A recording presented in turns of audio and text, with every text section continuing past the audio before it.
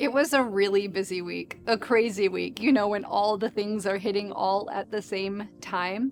And I got a knock on my door, and there was this gift, this bag with soup and bread.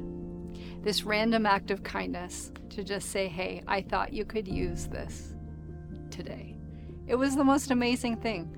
I think it's easy for us to forget the power of our actions and our words, that we can actually lighten one another's load in these ways. And this person did that for me.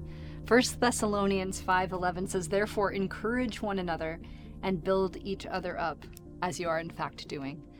Your words, your actions, my words and actions have the power to encourage, to build up. The word of the Lord for you today.